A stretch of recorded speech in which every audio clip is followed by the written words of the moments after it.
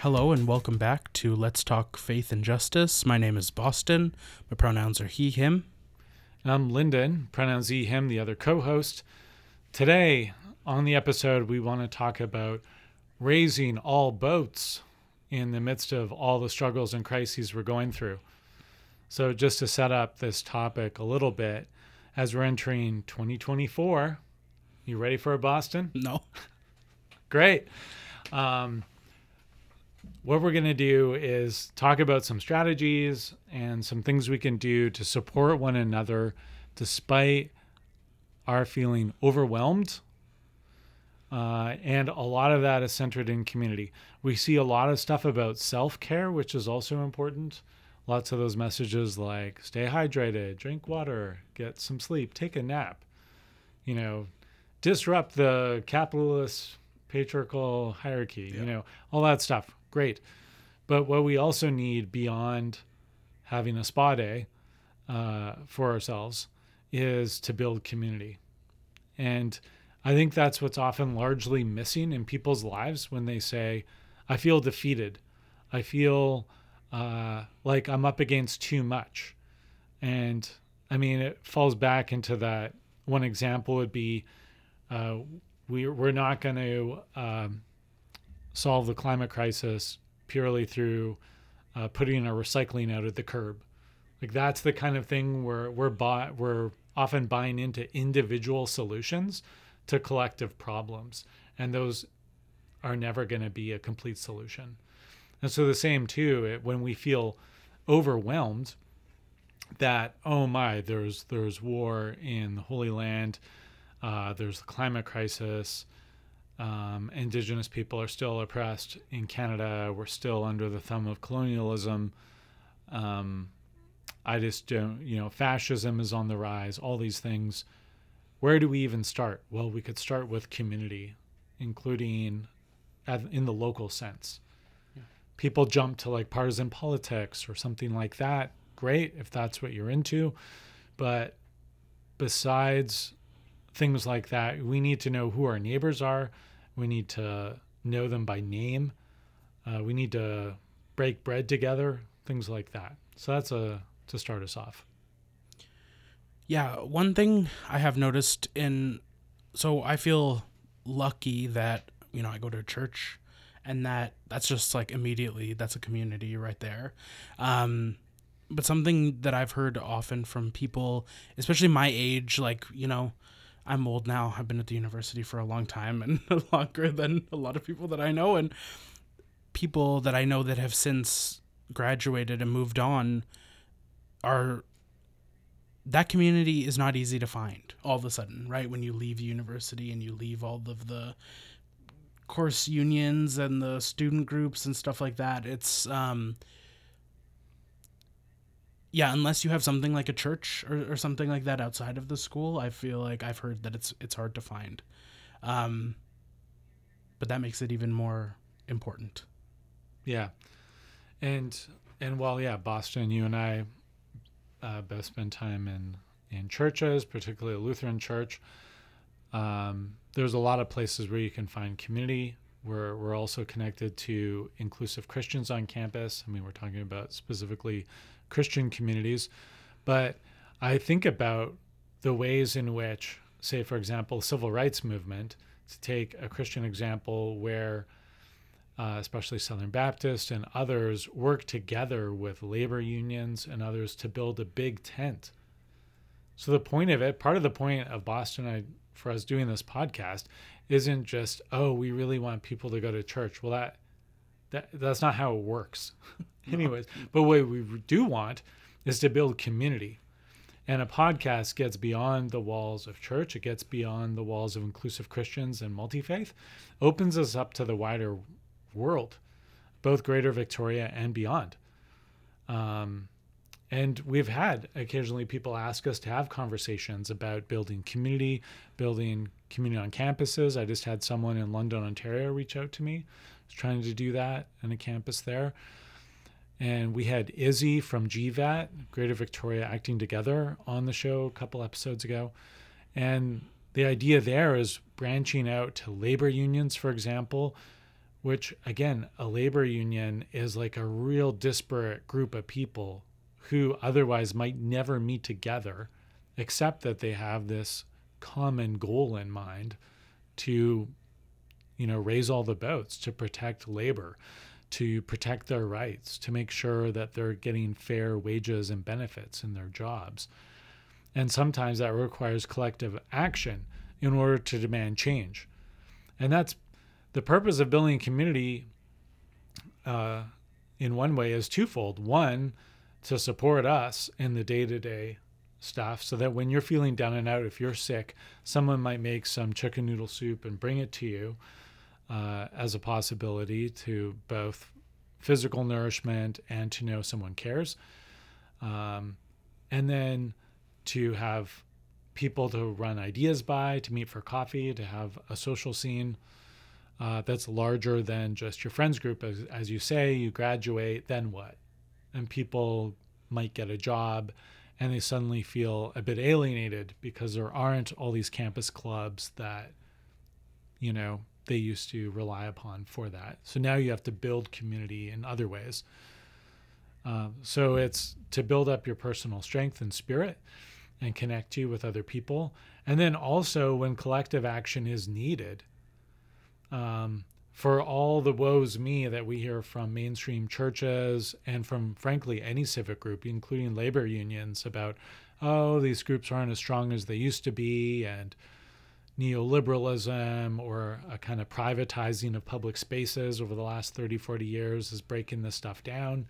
Now we're all in our little individual pods. We don't connect as much. Well, that might be true. These organizations still exist.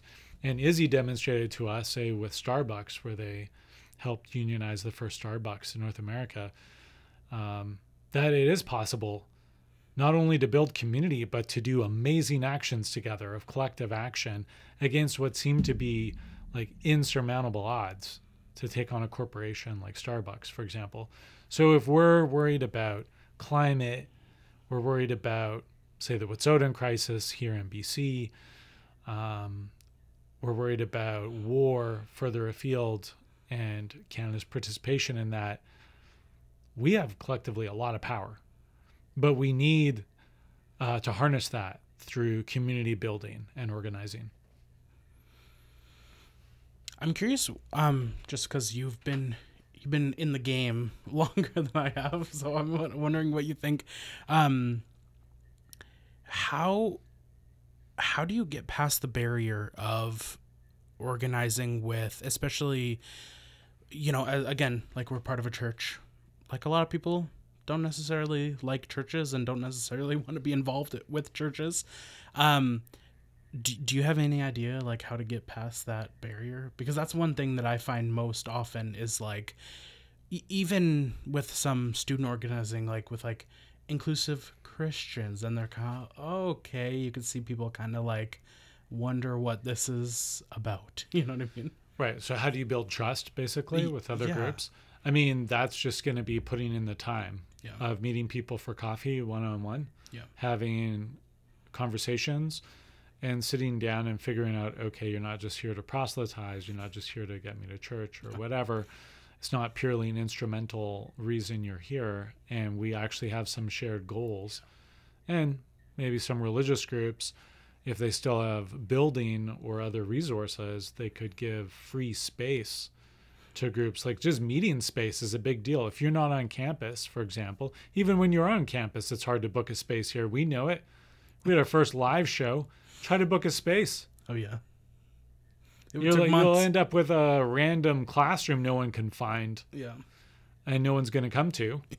So you want to try to find a public space that people can identify the landmark, where the meeting's happening, that's on a bus route, things like that. That's where we can share some of those resources. But as to like breaking down the barriers and raising trust, that only happens over time. So that includes the people in groups who have done the oppressing, namely Christian churches, whether it's pastors or lay people, need to say, hey, I want to help build a broad-based movement. I know the group I represent doesn't have the greatest history But we're trying to decolonize or work through some of that in a real way, not just give lip service to it. How could we work together?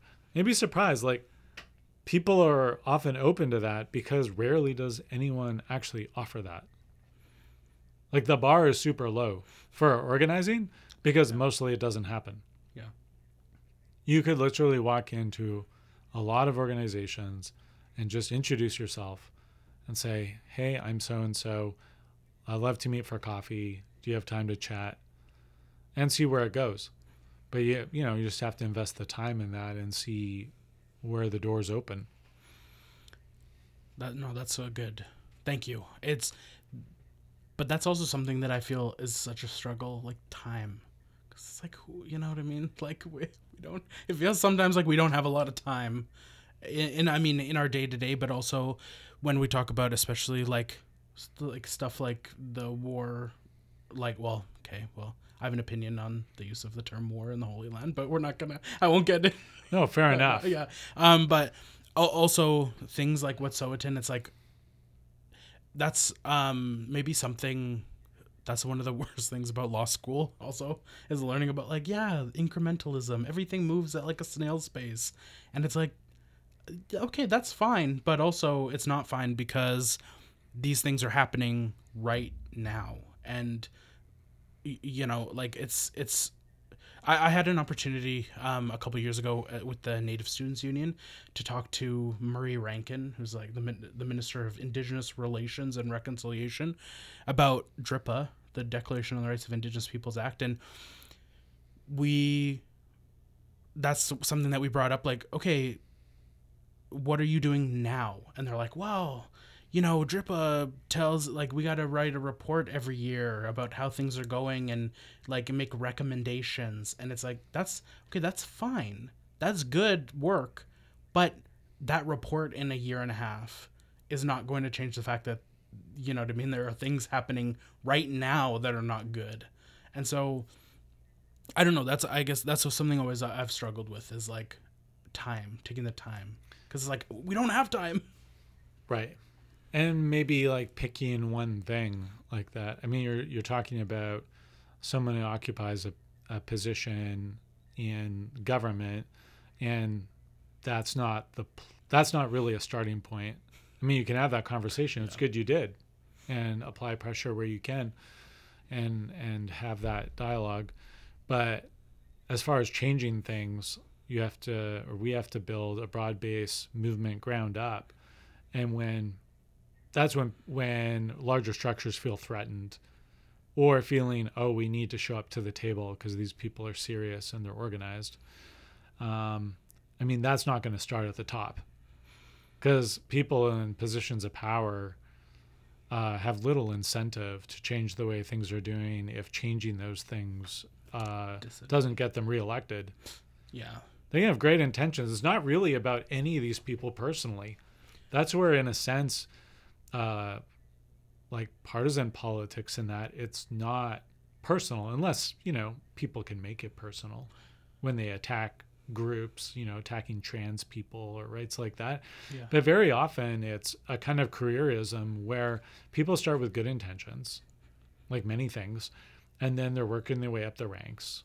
And then, you get stuck with a certain, by your boss and whoever, who says, this is the space you have in which to move. So they can't be cutting side deals and whatever personally. And you're like, oh, this is my position. I represent this. These are the parameters I've been dictated by this party. So partisan politics isn't, for me, necessarily the starting point. It's about building grassroots movement.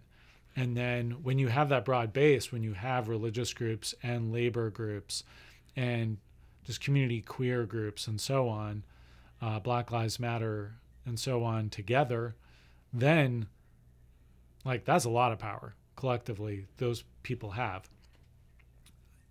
Then you can have sit down meetings or make demands with groups that they still probably are not going to, it's not going to be that simple either, but you're going to be doing planned events in public spaces, in front of the legislature, marches, wherever, that's going to get media attention, that's going to make people sit up and listen. And that's the point in which people start feeling empowered to say, we're doing this cool thing together. And it's not contingent on someone in a higher position signing off on it. Yeah, maybe a bit of a bad example there. I just meant like, it's just the time always feels so, like stressful to me. Right. And the lack of. Yeah, and so the more broad-based we can build things, then it's not just up to you. Yeah. If you're busy at law school and seminary and some other commitments, maybe just pick one thing and keep the bar lower. Maybe collectively we can work at some of those things. But I think when we imagine, like, how could I personally do all this? Well, we can't. Yeah. So we can't imagine the solution being us personally fixing something big. We won't. But we can work first in a very small community, and then I think what we're lacking a little bit is that can be that sense of joy. I mean, you hate to give kudos to like the convoy groups and that, but they went out and they kind of like had some fun. We're all in lockdown. We're abiding by the mandates and we're not going out in public. We're wearing masks and all that. This went out and had a street party. And I'm not saying, oh yeah, let's be like the convoy. No. But they did community organizing. They got together. They physically drove to Ottawa. They put up bouncy castles and saunas and bizarro stuff on the side of the road and parking lots and wherever. They just did all that stuff and no one stopped them. Yeah. Till like 3 weeks later, right, that they were in Ottawa. To take one, a big example of those guys felt empowered because they got away with a lot. And I feel like not to shift the focus to that, but a sense of, so we're not just going to meet for a vigil for a sad occasion. We might need to do that. Yeah. But we also need to meet for a joyful reason too. So let's throw some parties. If it's, lawn darts or whatever, the bocce ball thing in front of the legislature, whatever it is the plan is, there needs to be some celebration to it, because that's going to invigorate your movement. And potluck, everyone brings some soup or a dish to share, just that community building stuff. I mean, you experienced a bit of that when you were camping out or supporting the Wet'suwet'en youth in front of the legislature a few years ago. Yeah, that's there's a lot we could talk about with the legislature. That was an interesting one. I mean, so I was involved in sort of the initial planning phase. I think there was a few more. We planned a field trip to the legislature. Okay, we were all gonna go to and I think there must have been maybe one meeting that I wasn't a part of, because maybe not, because I don't know if anyone knew that it was gonna be like a 4-week sustained thing. Like, I think we were kind of just planning on going there and sitting down, or some people were gonna lock themselves and then like see what happens. I guess to be fair, I expected to basically get there and sit there for a while and then the police to show up and haul people out of there, like, after a few hours. Like, I didn't think it would be sustainable for weeks, but that really was, that sustaining for so long was really due to a community being built around that action. I mean,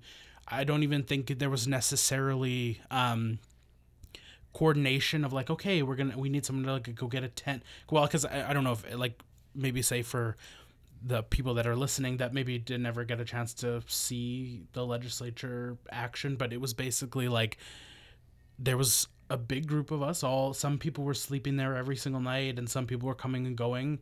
There was a ceremonial fire right on the steps of the legislature, and then right off of the steps on the walkway, there was like a big tent with like all this food and water and all these supplies and stuff like that. And I don't even think that was necessarily someone saying we need all this stuff. It was like the community of Victoria saw us doing this and we're like, we're gonna band together for this cause that we believe in because it's important. And it did really feel like it was a little community there those 2 weeks. Like there was people sleeping and eating and like, yeah, it's yeah. I don't know. I kind of petered out there on what I was talking about, but Yeah, I remember stopping by many of those days, and at one point, I was happy that the TRC committee at Church of the Cross had donated some boxes of fruit to the tent to have some tangible gift to help support that action. And Anglican colleague and I slept overnight one night in that absolutely freezing cold on those stone steps or whatever it was. It was a little rough. Yeah, kudos to people who did that many, many nights over the course of weeks. Yeah, I didn't. I went home a few times. Yeah. And it was just encouraging to see the level of organizing. Again, there was the sacred fire. Yeah. So there was a sense of ritual that was connecting it.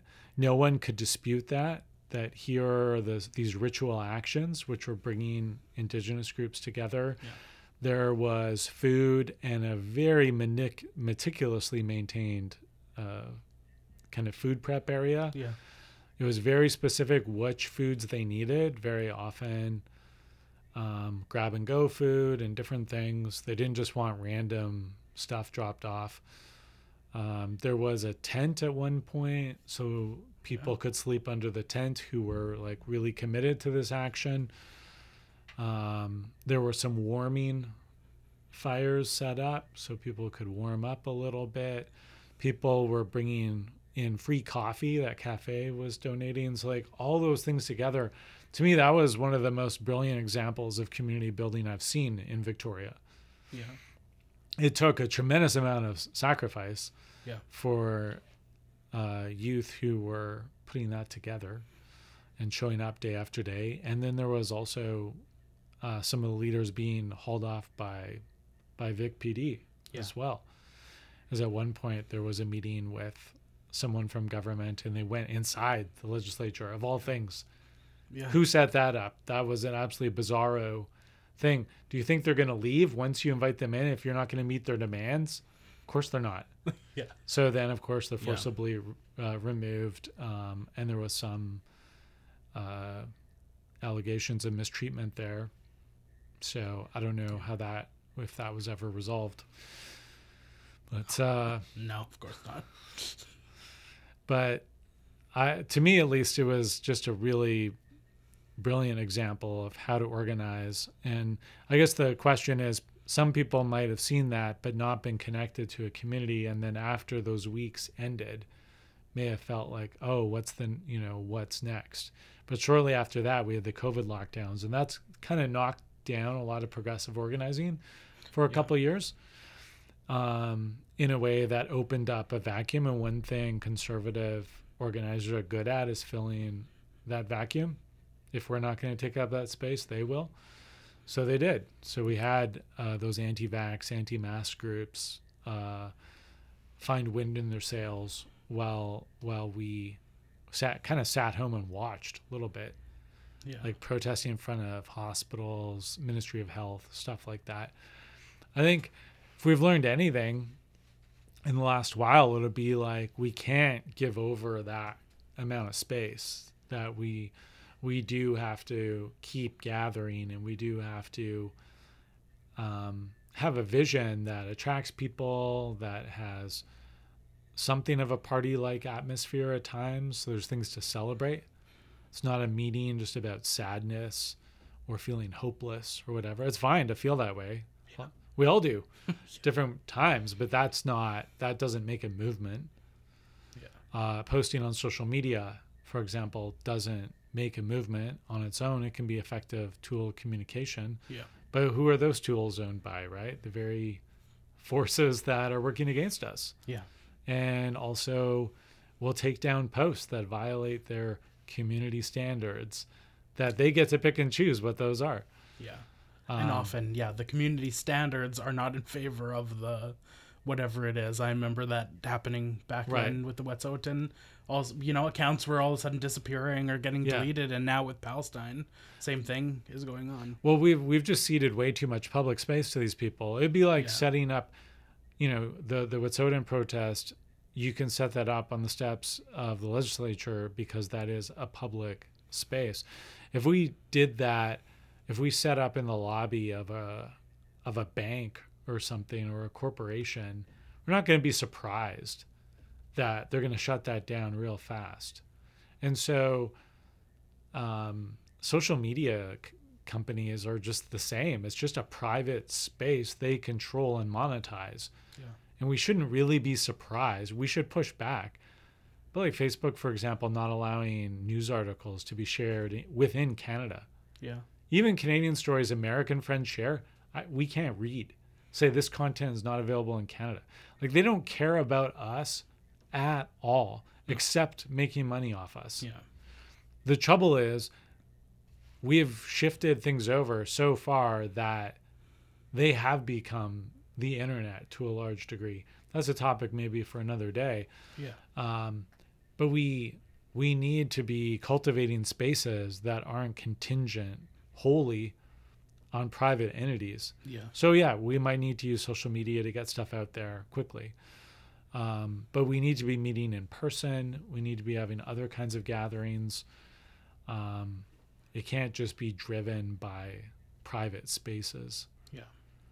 And maybe that's part of our demands and push is for more. Like, what do we have? We got the public library for public spaces where you don't have to spend money. Yeah. You can walk into the public library. Where else? Not many places. No. University campuses, really, they don't want you here unless you're a student or a staff member. Yeah. No. Generally, you can come to Affinity Gardens, go check something out. Yeah. But they're not really there for the general public wholly, because the spaces have been booked for university functions and whatnot. Yeah, you might be able to find an empty classroom for like an hour or whatever, but usually you end up getting kicked out pretty fast. And if you're, it's a different kind of thing. And so since there are so few kind of public spaces where we can do that, then we need to cultivate that. And when we have access to those resources, say as a church, how do we do that? Like today, for example, the Shelburne Community Kitchen at Church of the Cross, they rent space in the lower level, and they're doing this big renovation so they can get a commercial kitchen. And so they're using our hall for many months to connect with their clients, eventually to hand out food, to continue their food pantry programs. So it's ways in which we can kind of make that work, because we have this flexible space available, and it's in sync with our values and something we want to promote. Yeah.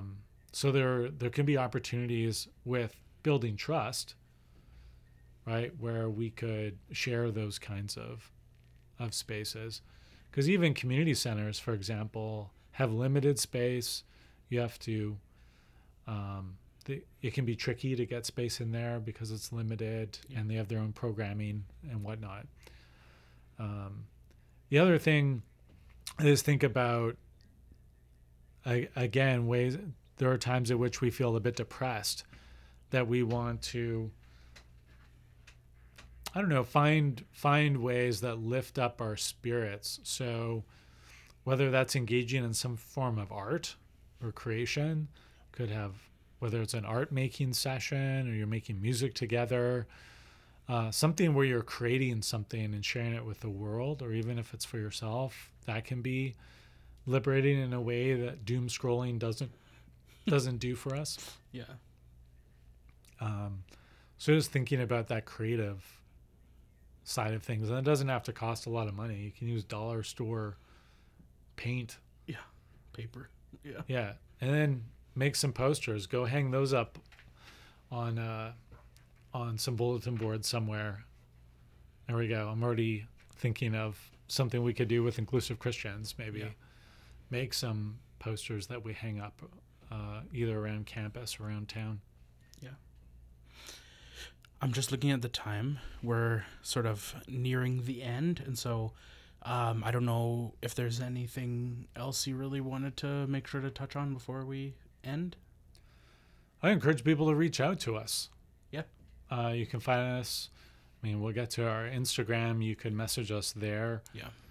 At Let's Talk Faith Justice. You can find me at Lutheran Church of the Cross. My email is pastorlinden@shaw.ca. And yeah, just Google our names and reach out. Maybe that's a dangerous thing to say. Google our names and reach out to us. No. Drop us a line. No, absolutely. Yeah. That's all. That's what I got. All right. Well, then we should do our thank yous. So thank you. We're both back in studio finally today after a little bit of a sort of, we had a few snow days last week, so it was a little hard to get in here. But thank you to CFUV for allowing us to use the studio. Thank you to UVic Multifaith and Inclusive Christians that were both involved on campus. Thank you to Lutheran Church of the Cross for supporting the work, as well as the BC Synod. And thank you to everyone for actually listening. I still really, I still have I'm skeptic, but I know that people actually do listen, but I'm like, why? I don't know. Why do you listen? You have some podcast imposter syndrome happening? Yeah, a little bit, yeah. No, absolutely. Our audience rocks. Yeah. You people rock. So get in touch. We'd love to hear from you.